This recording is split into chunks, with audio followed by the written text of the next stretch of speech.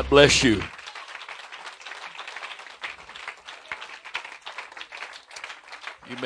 You may be seated. I have preached in both of the other congregations several times since June the 5th, but I have visited you frequently, but I don't think I've actually preached or taught for you except the one night when I was asked to testify. And it went further than that. Praise God. I am really thrilled with what the Lord did for you, with you, to you, through you this past Easter. You probably heard, but if you haven't, Crofton had 212. And Severn had 113. That means Antioch West had 325 on Easter Sunday. And as wonderful as that is, what it really is just an opportunity. And if each one of you would take the personal responsibility to call people that you know that were there or that weren't not there, there's no reason to have a big drop-off this coming Sunday. There really isn't. You didn't have a program. You just had church. So there weren't people there for a program. And that means those folks are very likely to come back with a little bit of encouragement. And so I'm encouraging you to do that. I know the announcement has been made. I'm going to make it again. Tomorrow night is a leadership meeting upstairs starting promptly at 7. If you're a part of the congregational elder team or you're a licensed minister, either Antioch or UPCI, you and your spouse are expected. And be happy to have you. Look forward to seeing you there. I have great anticipation for this session tomorrow night. Also, if you to explain the situation, because we have for several years have not been having church on Easter Sunday night. If we would have done Antioch United on Sunday night this week, that means you and Antioch North would not have Sunday night service for 2 Sunday nights in a row. We felt like that would be negative, and so therefore we're going to have Antioch United on Saturday night just this month, so that we can have church Sunday night in our 3 congregational locations. And that's very important. And I'm hoping that you will make it a priority to come and be together. I hope you haven't gotten to where you've adjusted not seeing your friends and relatives and whomever, brothers and sisters in the Lord. It's a great time to come together, and we're looking forward to the Lord doing wonderful things. I don't know that I want to call this teaching, ministering. I was sitting over here a while ago. The Lord said something to me I hadn't really noticed before. And if you have a Bible, and since there's no screen, you'll have to go there yourself. But I'm going to read several places, all in Revelation 2 and 3. Revelation 2, I'm going to read first, verse 7. He that hath an ear, let him hear what the Spirit saith unto the churches.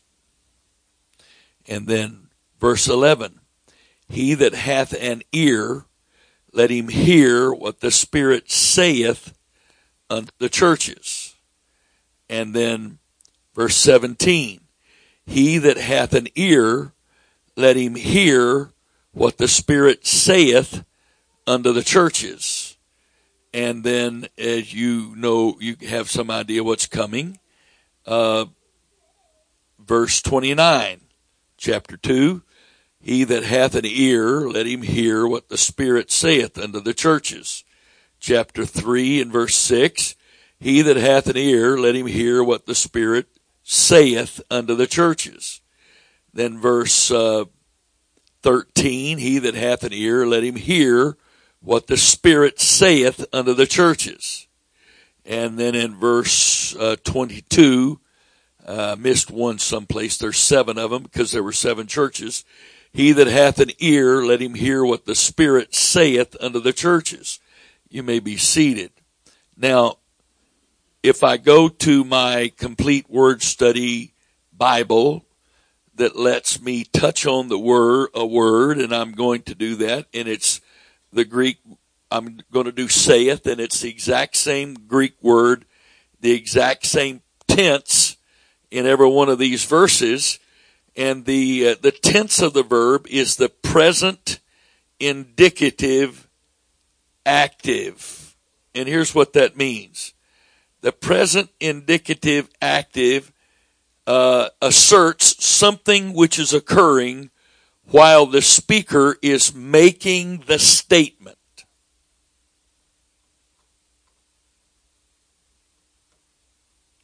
Let me tell you the implication of that. The implication of that is that the Lord wasn't telling us to hear what he had said or to be alert for what he was going to say. The Lord was saying to those who are hungry, have faith, committed, submitted, sensitive, you're hearing what the Spirit is saying to the church right now.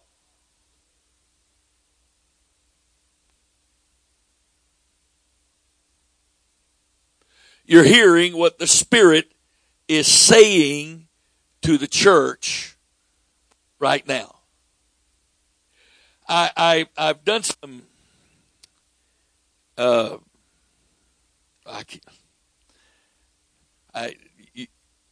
it's almost never the situation when I'm praying, especially in the mornings, that the Lord doesn't just drop things into my spirit that I'm not even thinking about, not seeking for, not looking for. He just says stuff. And of course, I don't ever pray without something to write on. And if you pray without something to write on, you're saying you don't expect God to give you anything to remember. So if you're praying without something to write on, you're praying, demonstrating you don't have faith that you and the Lord are in contact, communication, and that you're talking to him and he's going to talk back to you. The problem is most of us, or too many, I don't know how many would be the case here at Antioch. I seriously hope it's not the majority because that's been the effort for years. That is to emphasize to you how important it is for you to personally be sensitive to the Spirit. The problem is, so many of the time, for so many people, they think that God's voice sounds so different and so distinct that that you can't mistake it that it's him. And when it doesn't come to you like that, then you don't believe God's talking to you. I've told this many times. I remember being younger and thinking that I couldn't wait to get older because obviously as I got older, I would be more spiritual, hopefully, and it would be a whole lot easier for me to remember, to hear the voice of the Lord, and I wouldn't have this test of my faith. Is this God speaking? Boy, was I ever wrong. The more spiritual you get, the quieter God speaks. If God speaks loud to you, that's not a compliment. I'm saying that again. If God speaks loudly and distinctly to you, it's not a compliment.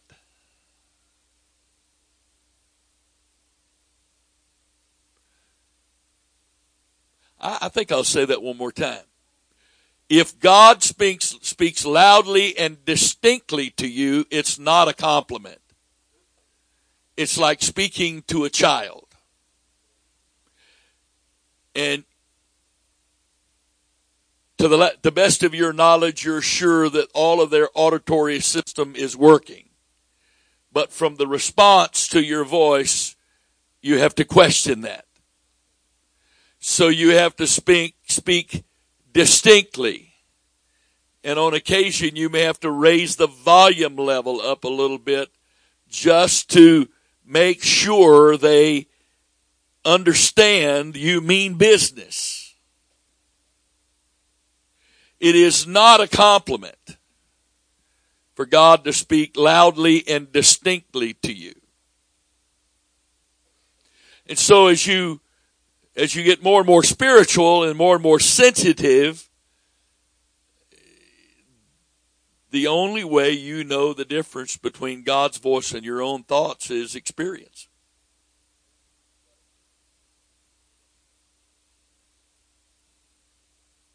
That's why the Bible says, try or test the spirits to see whether or not they're of God. What are we testing? Some feeling? No. What's going through our mind? And in your trials and tests, about 90% of the time, the first voice and thought you hear will not be God. You might say, well, give up. You might as well quit. Forget it. What's the use? If you will not swallow the lie, not respond to that first voice, the second voice you hear will usually be a still small voice.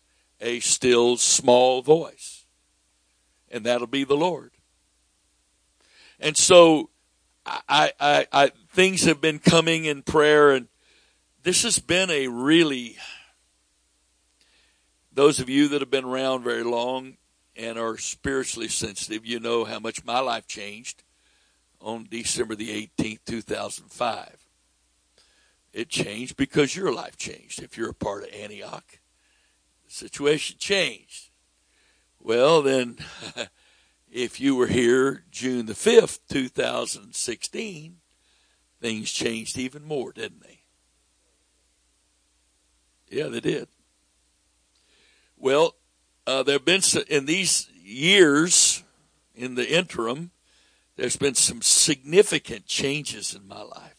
Several different major changes. Of course, the first one was December the 18th, 2005. There was another one in July of 2009. There was another one in March of 2011. And June the 5th, 2016 was a major change in the spirit for me. Major change. And then October of last year was probably as dramatic a change for me as there's ever been. I don't know what it all means, but me and my ministry, or this ministry, has not been anywhere remotely like this ever before. And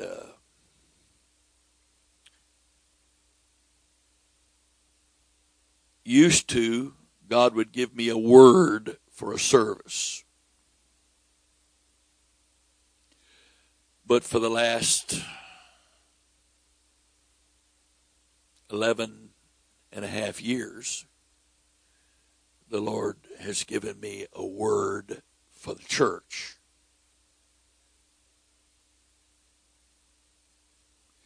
And He has sent me places to preach that word.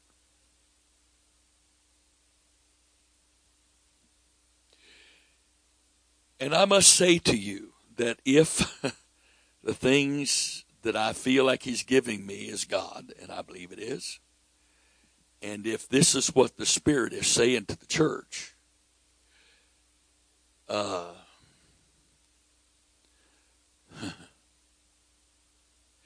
one of the most significant messages that I've preached or taught years was in Arnold on Sunday night, back in January, February.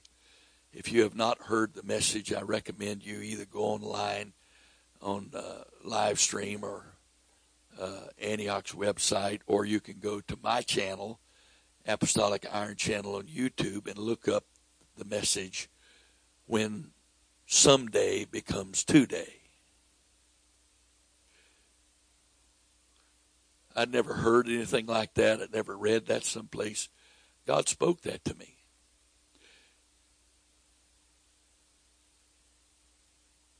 When someday becomes today. Many, many, many people who believed over the years for the Messiah to be born had true faith for the Messiah to be born. But they let life and circumstances cause them to miss the fact He was born. So much so, and especially since He did not come like they were expecting Him to come. And even with the dramatic revelation of Him in the last 3.5 years or so of His ministry, the very ones who had been leading the movement of faith to believe for the Messiah to come were some of the loudest voices to crucify Christ, because they could not recognize that today was the day. So much so that Jesus stood and wept over Jerusalem and made the statement, because you didn't recognize the time of your visitation. And He began to itemize, or He had itemized already, the terrible things that were going to happen to Jerusalem because they didn't recognize it. I want you to hear me. I'm making this statement without apology. There was a significant breakthrough that took place in the earth, in this country, and for Antioch in October of last year. But we don't see it like we expected to see it. So some of us are not participating with it. There's 3 primary Greek words translated time. The one that is used in Luke chapter 19. You missed the time of your visitation. We says that word means a strategic, epical moment in time. You missed it. You missed it. And all 3 of our congregations are very different. All 3 of them are facing very different circumstances and different challenges. All 3 are. Baltimore Antioch North on Easter Sunday, and they combined, the 2 congregations combined, and they normally run around 145, 150 combined. They had 245 Sunday. They had 8 baptized, 5 received the Holy Ghost.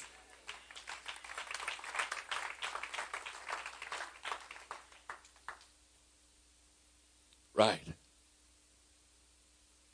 There is something dramatic happening.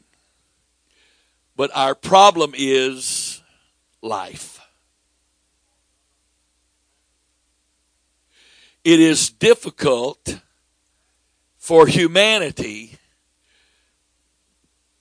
to give itself wholeheartedly to the things of God while you got life to be dealt with. This is something the Lord's been really talking to me about recently, and I haven't made a thorough study of it, but I keep writing stuff down, and all of a sudden it's like my eyes are open to a new degree than it has been before.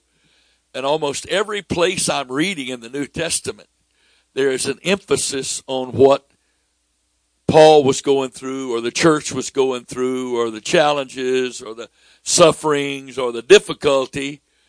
At the same time, God was doing awesome and amazing things. And humanity says, when I get all my problems solved, when life calms down where I don't have anything pressing on me, I'm going to give myself to. I got really bad news for you. That day is never coming. And if you have to have your life all straightened out, all your kids grown and gone and whatever, no. There's a whole lot more groaning with kids than there is growing with kids, right? Yeah, right. It's just the way it is. It's not going to happen for you. Because as I read the Apostle Paul, the stuff he went through, I mean, we got him up here like he's some amazing person who was exempt from everything negative. But that's not true when you read what the book says about his life. He was going through it all the time. And the problem is we block out those things. But the churches he ministered to back then didn't. And so many times Paul has to say to them, don't let my bonds bother you. He actually went so far as to say, I'm a prisoner of Christ.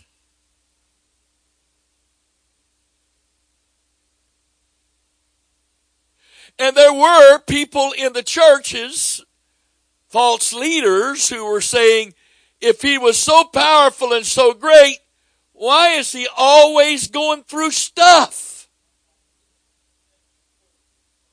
It's in there.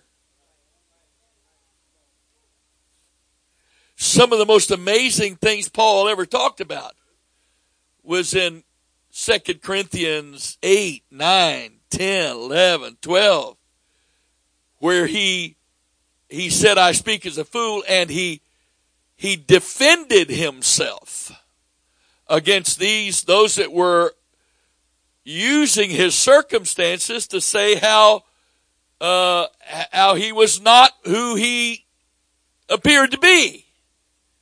Because a great man of God wouldn't be going through stuff like that all the time.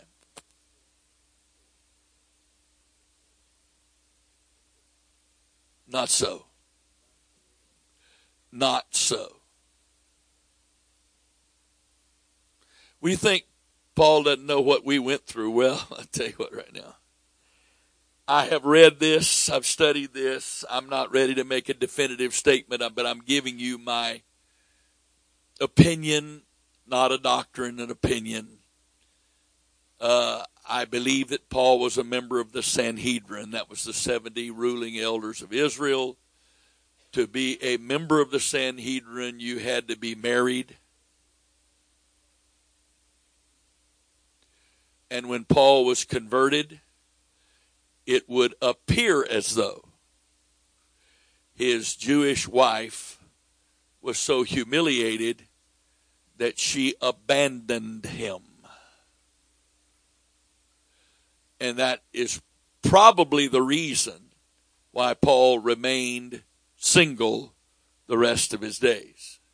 because he biblically did not have grounds for remarriage.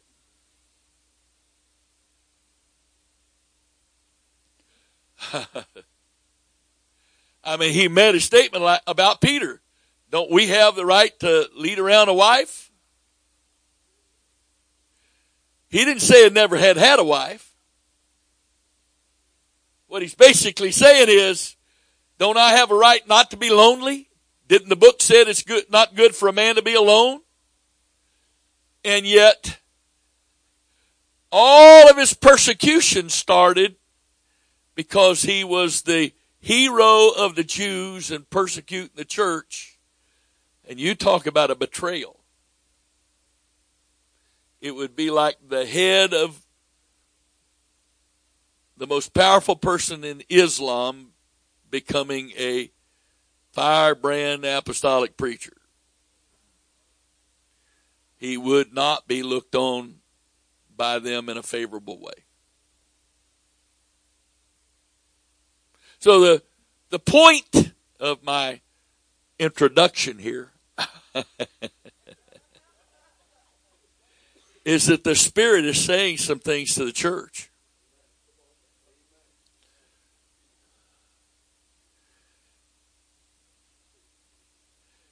I'll say it again. Each one of our congregations has a unique challenge.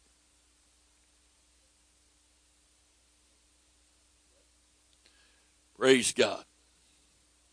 And I'm going to say something here. I don't need to say this, but I'm just going to say it because I feel like it. If there's anybody here or at Antioch that thinks that David Stephen Wright is leading Arnold or Joel Seth Wright is leading Antioch West because they're related to me, you don't know me at all. You don't know me at all. In fact, I think I could tell it now, but within the last 3 to 4 years, both of them have been invited to leave if they'd like.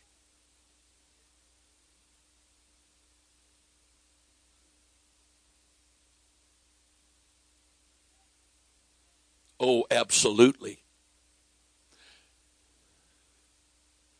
And your pastor has been invited to leave twice.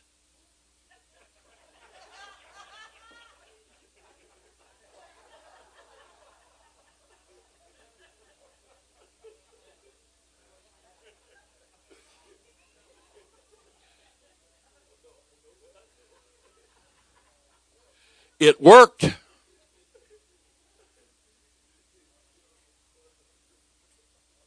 I've said it. I'll say it to you again. There has never been a conversation to this day where I've ever said to either one of them, it is the will of God for you to be here. Do I believe it's the will of God for them to be here? Yeah. But they have to figure that out for themselves. Because at the end of the day, I don't have any problem specifying which hat I'm wearing when I talk.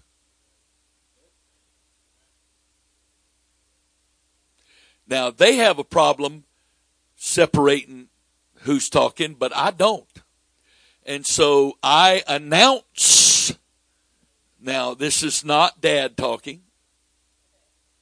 This is your bishop talking. On a few occasions, it's your employer talking.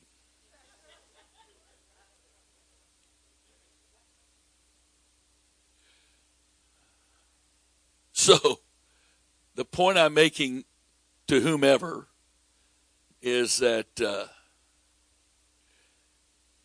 I am far below Jesus' nepotism, if you want to call it that, because I can fairly easily demonstrate that 6 of the 12 apostles were related to Jesus by blood.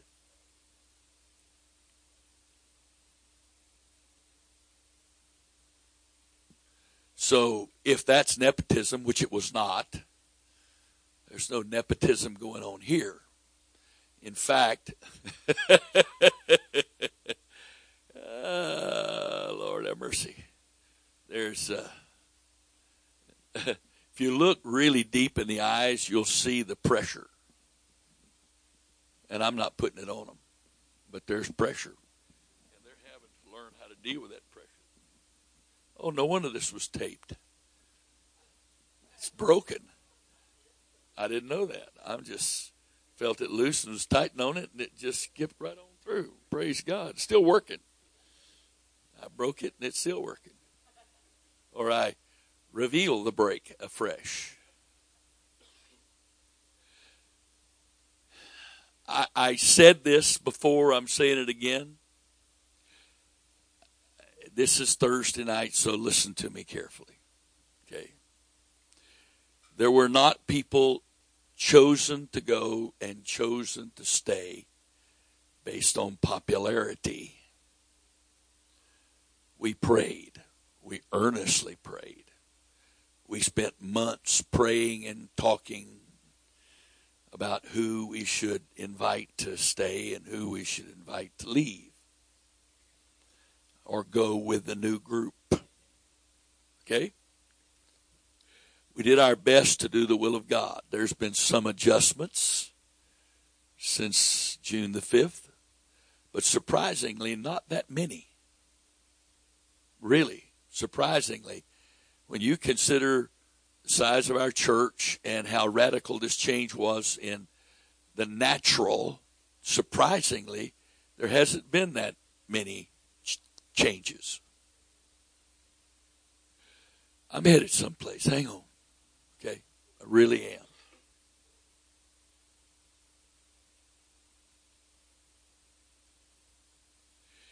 It's easy to say you believe, but it's a challenge to adjust your lifestyle to reflect that faith. I didn't say reflect doctrine, rules, expectations. I said faith.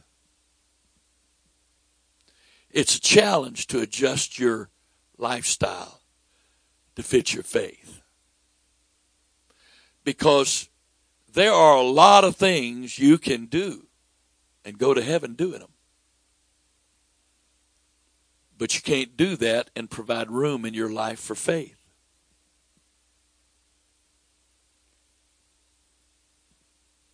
We're not talking about heaven or hell here. We're talking about faith or not faith. We're talking about being in the stands or on the field when it happens. And you may not think sitting here right now that matters to you. But trust me, for those of you that have been around Antioch very long and survived this long, it's going to matter to you as the manifestation begins to happen, whether or not you're on the field or in the stands simply as a spectator. It's going to matter. It's going to matter.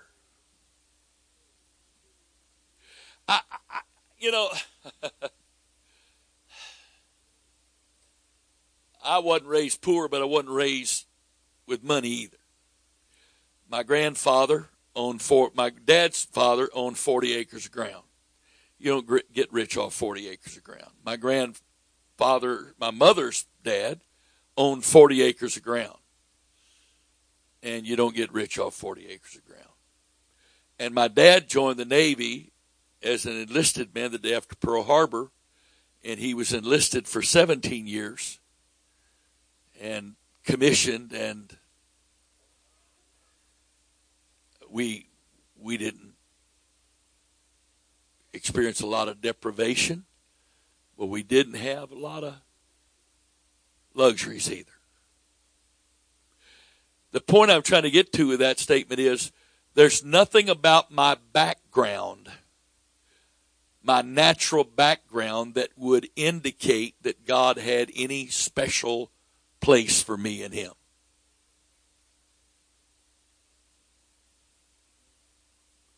And yet something's happening in the earth.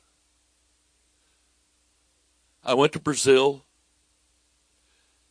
and in March and taught 3 days, 3 hours in the morning, 3 hours in the afternoon on Friday, 3 hours in the morning, 3 hours in the afternoon on Saturday, and taught straight through without stopping 6 hours and 35 minutes on Sunday. And then prayed for people for an hour and 20 minutes is when I finished teaching. And then came back 2 hours later for church and prayed for people another hour plus after church that night. But there was something that was good. There was something was happening. In Singapore this year, I knew that as I was teaching, that this was not for the group of people, just for the people sitting here. That there was something very significant happening and being said. And if you've bothered to watch any of the Call to War 2017 in Singapore, it is sequentially. You don't start with number 3 or 5 or 7. There's 8 sessions. They're sequential. If you're not going to watch them in order, you're not going to get out of what the Lord's saying. But it's the most clear, concise teaching on apostolic praying that God has ever used me to do, ever, anytime, any place. And then I go to Brazil, and they want to know what it means to be apostolic versus Pentecostal. And for 19 plus hours without any notes. Now that's the joke, see. Because I taught 6 hours and 35 minutes on Sunday and posted my notes online for people that want it. It was a list of scriptures about this long. That was the notes. But I've never had the Lord make it so clear to me the difference between being apostolic and Pentecostal. And here we are right now, where the Lord is calling people to be apostolic. And there is a dividing line in the Spirit being drawn in the church today throughout the world. And on one side is going to be the Pentecostals who want to just have a good experience, go to church and feel good. And the other side is going to be the apostolics who want to be fully and truly and completely a part of what God has promised as his purpose and plan in the earth. And that dividing line's taking place. It's taking place. It's drawn, and I don't minister any time or any place since October that I don't sense in the Spirit, even in this session, where there's a line drawn. And God is seeing who decides to be on which side of the line. Because you see, if you choose Pentecostal, you can feel good. You can obey the gospel, come to church, live right, try to go to heaven. But that's it. That's it. That's all there is. There's no more. There's no faith beyond that. That's it. But for those that want to be truly apostolic, not just in doctrine, but in faith, in vision, in life, in lifestyle, in ministry, and as a part of what God's got planned in the earth, if you allow the Spirit to work in your life, it will produce a dramatic change in your priorities.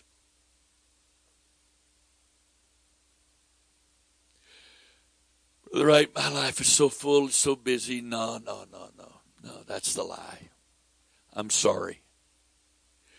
Every one of us has all the time in the world to do what we really want to do. It's the truth. If you're too busy for the things of God, all you're doing is saying, they're not my priority. The things of God are not my priority. They're not my priority.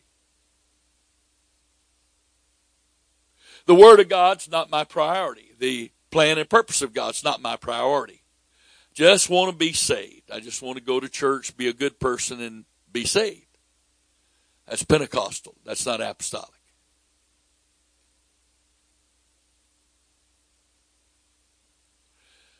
What's the Spirit saying to the churches? What's the Spirit saying to the churches? What's the Spirit saying to you?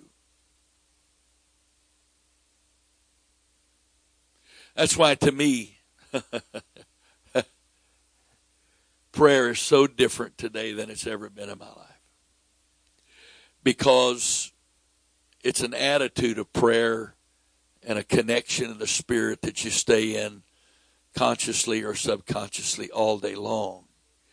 There's not this pressure to get done. So there's no watch, clock to measure time by. As an apostolic bishop, I'd rather have somebody who spends 5 minutes on their knees every day but stays in the Spirit and communication with God all day long than a person who gets on their knees and prays 2 hours, and when they get up, they're disconnected and they go about their life doing their thing. I didn't say that's the best way, but I said what I know, understand now, that's what I would prefer, because that's closer to what the book is saying. So, your pastor's wife and I have a unique relationship. She is willing to be talked to pretty straight by me on occasion. And she seems to take it pretty well. I appreciate that. But she's so frustrated because she just wants to spend all her time praying all day, and she's got 3 kids. I said, so you don't pray throughout the day? Well, yeah, but it's not enough. According to who or whom?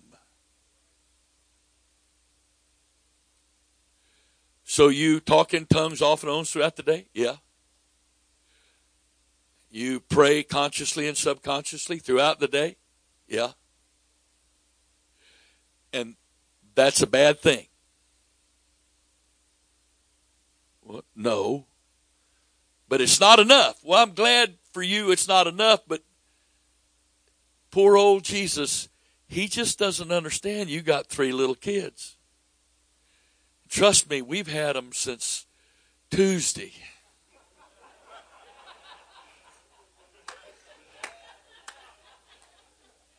And I love them to death. And they are bright, active kids. Really, they're sweet kids, but oh God, they're almost 5 and 7 and 10. No, my. I'm exhausting thinking about going home.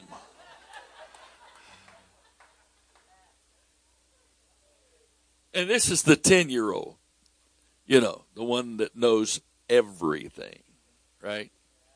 We're sitting at the table this evening, and my wife says to me, would you like anything else? Because I'd finished what was on my plate. I said, well, sure, when you can.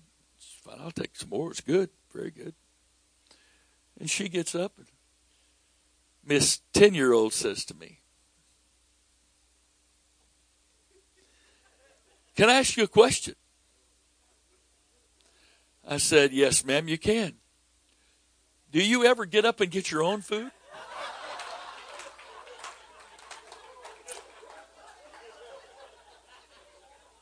Wait, we're not done. We're not done. And I said, yes, ma'am, occasionally I do. And she looked at her grandmother and said, Mom, you don't ever get to finish your food. So here's Miss Know-It-All, 10-year-old sanctimonious one, right? Yeah. 5 minutes later, she's done. And she wants her grandmother to get up and do something for her. And while her grandmother's trying to finish eating, this happens twice. And the second time, she wanted her grandmother to quit eating and come outside and watch them play. And I was this close. And I'm not sure those fingers aren't going to touch sometime between now and tomorrow when their parents come home. Yeah. So I'm saying to the pastor's wife, if you're not praying at all, then it's a problem. But you're praying throughout the day. Yes, sir, I am. Well, then I got a question. What's the problem? Well, it's not enough. I said, and whose voice is it telling you that it's not enough? If you listen real close, it kind of sounds like that one from long ago in your past that kept telling you you never did anything good enough. And we've dealt with that voice, haven't we?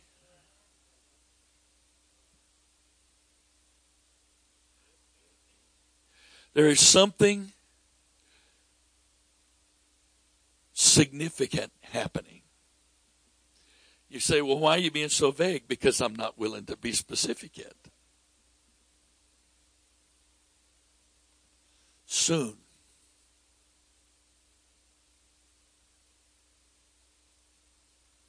The primary difference between being apostolic and being Pentecostal is Pentecostals are church service focused and church calendar focused. And everything is built around the church service and having church and having good church. And then the calendar is built around filling time up so people don't have enough time to backslide. And after 49 years in the ministry in a month or two, I'm telling you it doesn't work. Well, what do apostolics do? Apostolics have church. They come to church. They participate in church. But their focus is the field. It's the field. The focus is the field. And some are making that transition, or some are going to make the transition, or not even started yet. And some are not going to make the transition at all. Some are hearing what the Spirit is saying to the church. You're feeling this in your spirit. You feel the tug. You feel the call. You feel the... You know, so such an amazing thing when your favorite food doesn't taste good anymore. And your favorite programs are boring out of your mind. And you sit around doing the stuff you've been filling your time doing. And you get so empty inside. You go, what am I doing? What am I doing? What am I doing? Do you think that's you? You think that's just a phase of life? Is there any chance it's the Spirit working in you? Is it any chance? Yes, it is. It's the Spirit working in you. I want to read you something. You may or may not know, my wife and I went to Arkansas.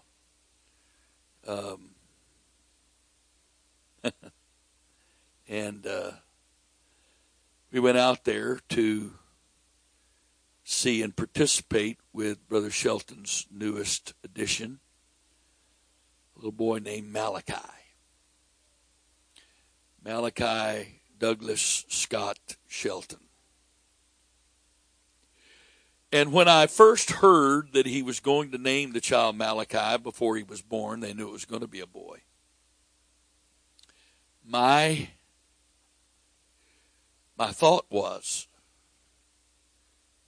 the same thought I had when the Lord told me that Joel's middle name was supposed to be Seth.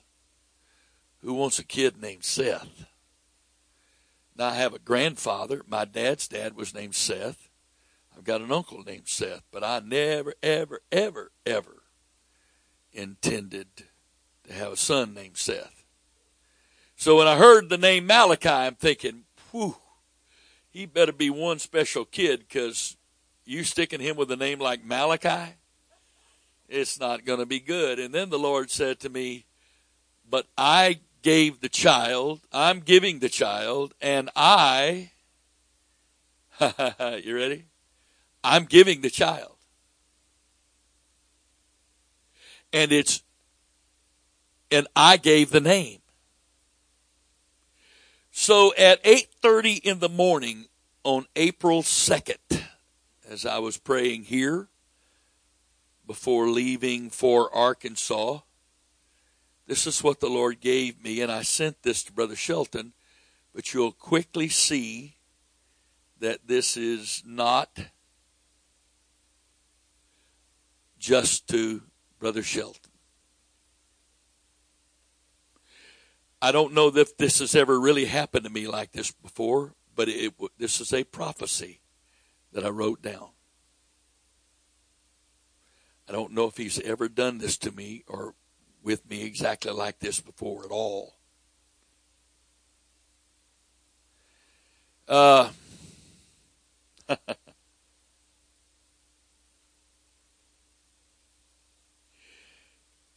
The title of the email was The Message of Malachi, and if you look it up, you'll find the word name Malachi means my messenger.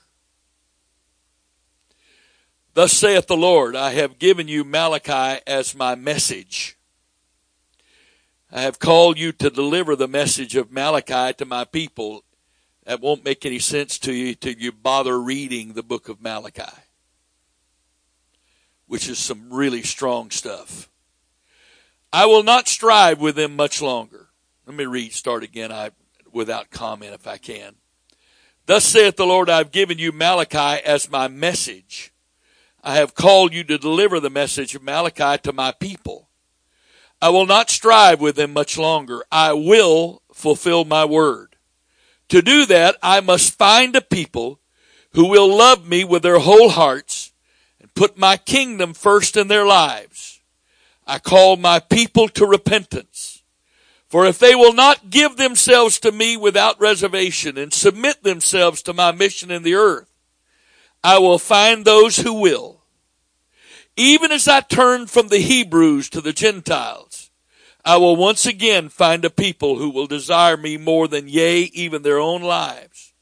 But for you, my son, be faithful to me, be very faithful. Faithfully speaking what I give you to speak, not adding to or taking away from what I desire to speak through you. If you are faithfully my man and my voice, I will be your shield and your very great reward. It gets stronger. Speak my word to my men.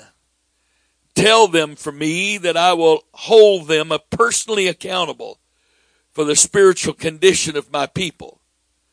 They are the shepherds that I have placed over my flock, and I will require of them the state of my flocks.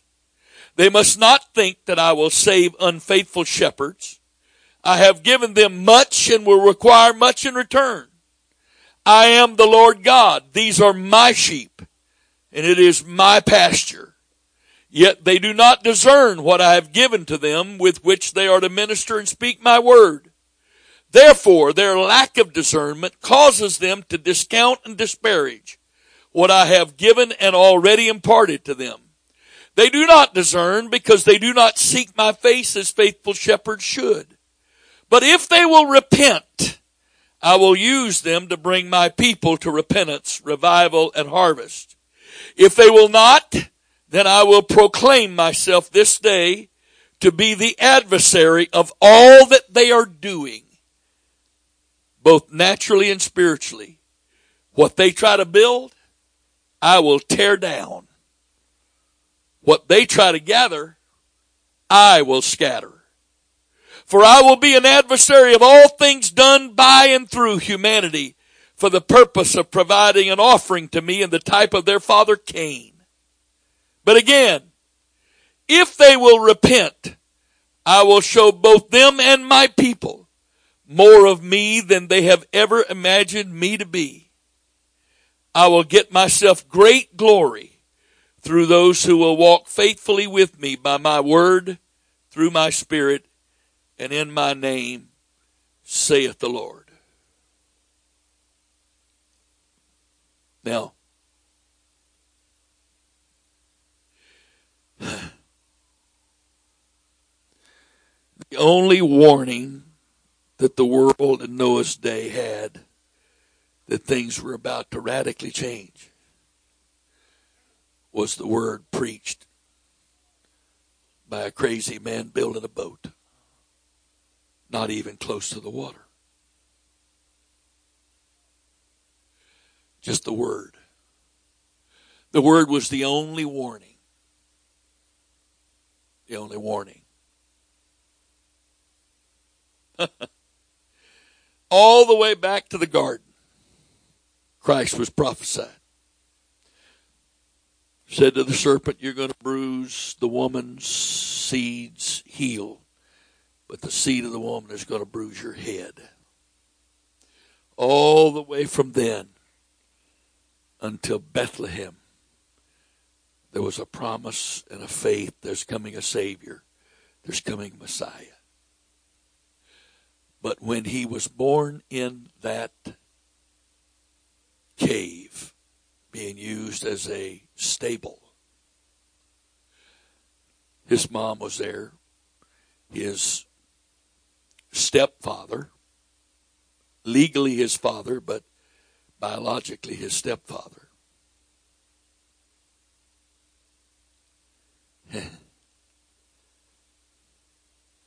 Some shepherds showed up because of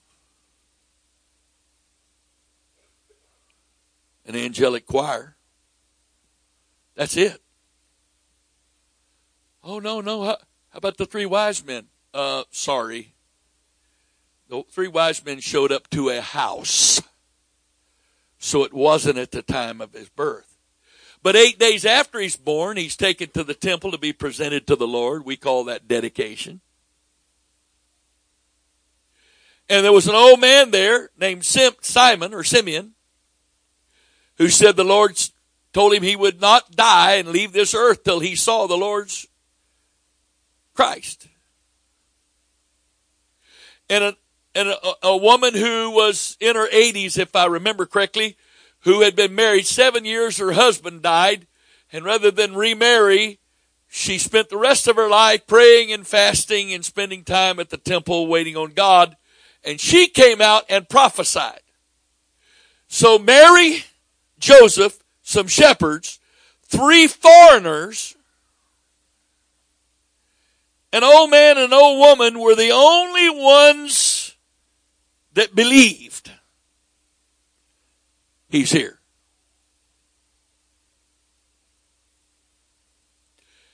And then there was 30 years of nothing. And yet something.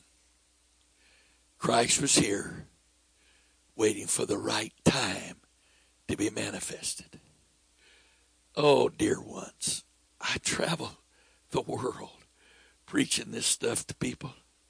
If there's anybody in the world that it really, really, really matters to me that they get this, it's Antioch.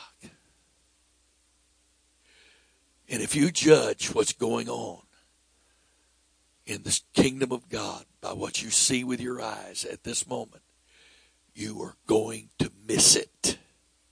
You're going to miss it. If you want to know what the Spirit is saying to the churches, you got to get in the Spirit. Spend time in the Spirit every day. And listen. Listen. Listen. If you're in your car, turn off the music. Turn off the radio, especially if you're by yourself. Don't fill the quietness up with sound. If you want to hear the voice of God, I'm not preaching against radio. I'm not preaching against the music. It may be the best, most anointed music you ever heard in your life. But the point I'm making is this. You hear music, what do you want to do is praise, not listen. If you're in the car by yourself, listen. When you have an opportunity, even if it's for 15 or 20 minutes, get alone and eliminate all sound. I mean, don't let anything cloud the atmosphere that you have a choice on whether or not that sound. Just listen. Speak to me, Father. I want to be a part of what you're doing. I want to be a part of what you're doing. Don't let me miss this. I pray this regularly. Don't let me miss it, Father. Don't let me miss it. Brother Barnes told me years ago, he said, Brother Wright, you need to pray every day for the Lord to give you ears to hear what he's saying to the church. Every day.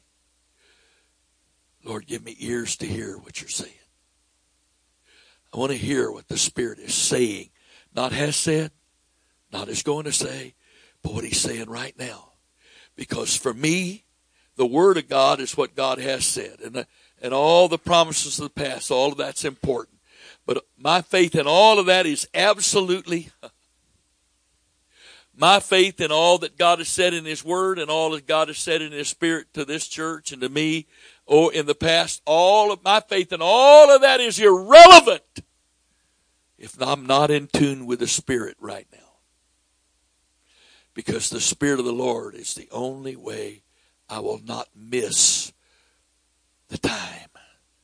I will not miss what God is doing to position me. Is there anybody sitting here that doesn't have some kind of hardship going on in your life? If there is, I don't know about it.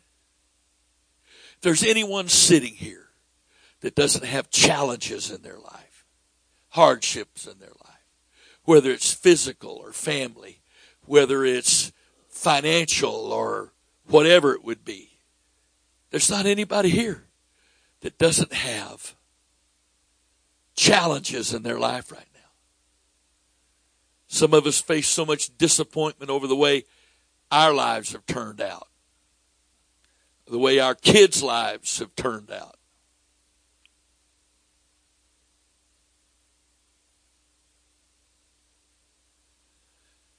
Got to put this stuff in the hands of God. Got to put it in the hands of God. And realize that the Lord's in control. He knows what He's doing. I need an old prophet of God said to me as a very young pastor. He said, Brother Wright, the Lord will always leave some type of crisis in your life every day. So you never forget that you can't do this yourself. But the tragedy is when we use that crisis, when we let the adversary use that crisis to convince us we just don't have what it takes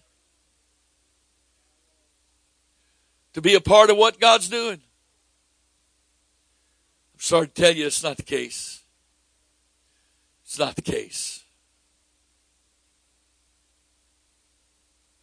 Let's pray a little bit here if we could, please. I don't know that I'm done, but I probably am. But God's not done. What's the Spirit saying to you? Well, He's not saying anything to me. It's not that He's unwilling. Aren't you a part of the church? He's speaking to the church. He wants you to hear what He's got to say. He wants you to hear it. The Lord wants you to hear what He's saying to the church. Because you're a part of the church. The church is not an entity unto itself. The church is the collective members of the body. So if He's speaking to the church, He's speaking to us individually. The question is, what are we going to do about it? What are we going to do about it? Well, I don't know what to do, Brother Wright. I'm telling you tonight what to do. You spend time in the Spirit and listen. And He will tell you what He wants you to do when He wants you to do it.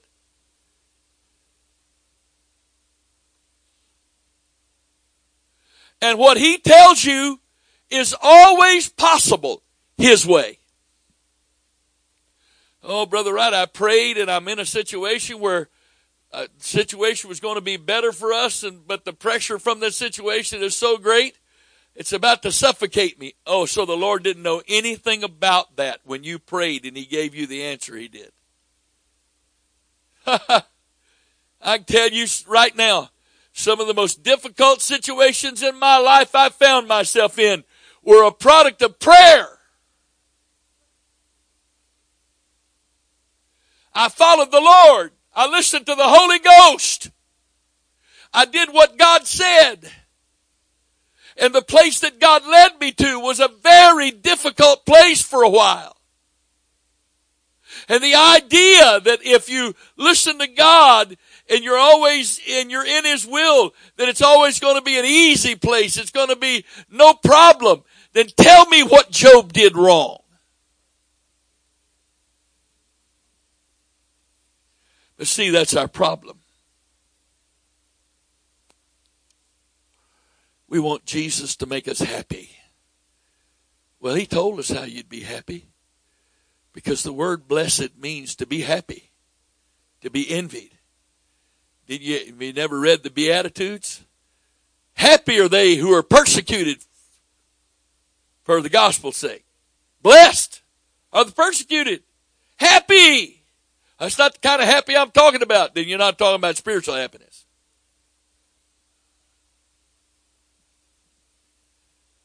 Happiness is knowing you're in the will of God. And that the situation you're in, no matter how difficult it may be for you physically, emotionally, financially, or otherwise, that God has led you into that situation in His will for His purposes. He doesn't make accidents. I've said this many times. The only way you can judge a spiritual decision is not based on what appears to be the outcome of that decision. The way you judge a spiritual decision is, did I wait on God? Did I seek the Lord? Did I do my best to find the mind of God? Did I do the mind of God? If I did that, then it doesn't matter how it turned out, good or bad in our human estimation. Because it was a good decision if God was the one who was given the prerogative to make it instead of me making it. Was a good decision. And if it led me into difficult times for a while, He has a purpose and a plan, because He doesn't want you left in the stands. He doesn't want you left in the stands. He wants you on the field. He wants you involved.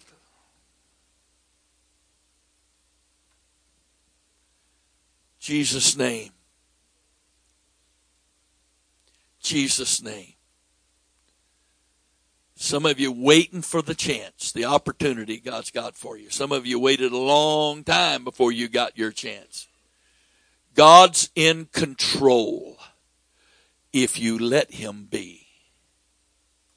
He will not wrestle you for control. That's what faith is. Faith produces trust. Trust gives up control. Here I am, Lord, whatever your plan for me is, whatever your place for me is in your kingdom, in your plan, in your purpose. Here it is. I'm yours, Father. I'm yours.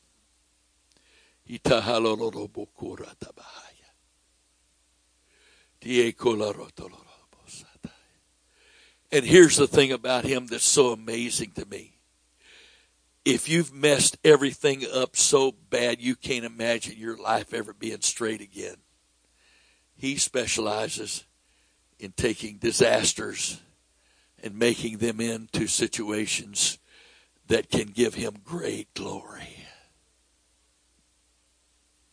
If He could take Saul and make him into a Paul, then your life has never been so messed up, or you've never made so many bad decisions, that God can't take you and glorify himself through your life, no matter how old you were.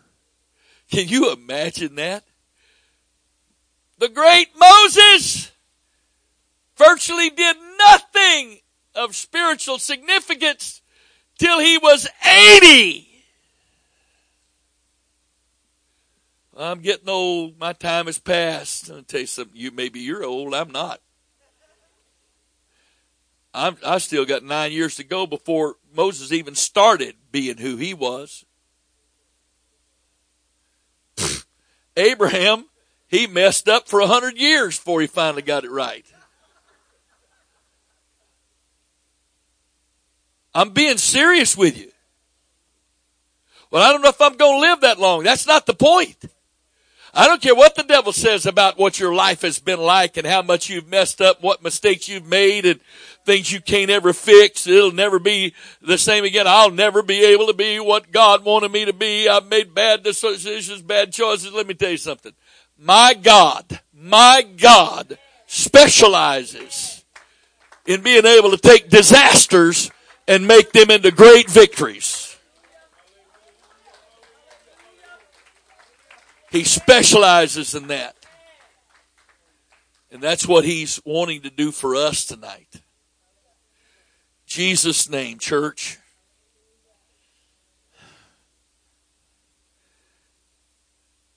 Ask the Lord if it's his will for you to take a few moments of time on the phone and just call and encourage someone to come to church this weekend. Just ask him that. Before you make a decision about Saturday night, why don't you ask him, Father, is it your will for me to be in church Saturday night? No. Those are the kind of decisions we make ourselves, aren't they? And that's where we miss it really bad. Praise God. Father, in Jesus' name, you have spoken to us tonight, and I thank you for it. In Jesus' name. I don't know these hearts. I don't even know my own heart. You know my heart. You know each of our hearts. You didn't put us here by accident. There's a lot of places you could have saved us. We could have gone through the normal routine of being saved.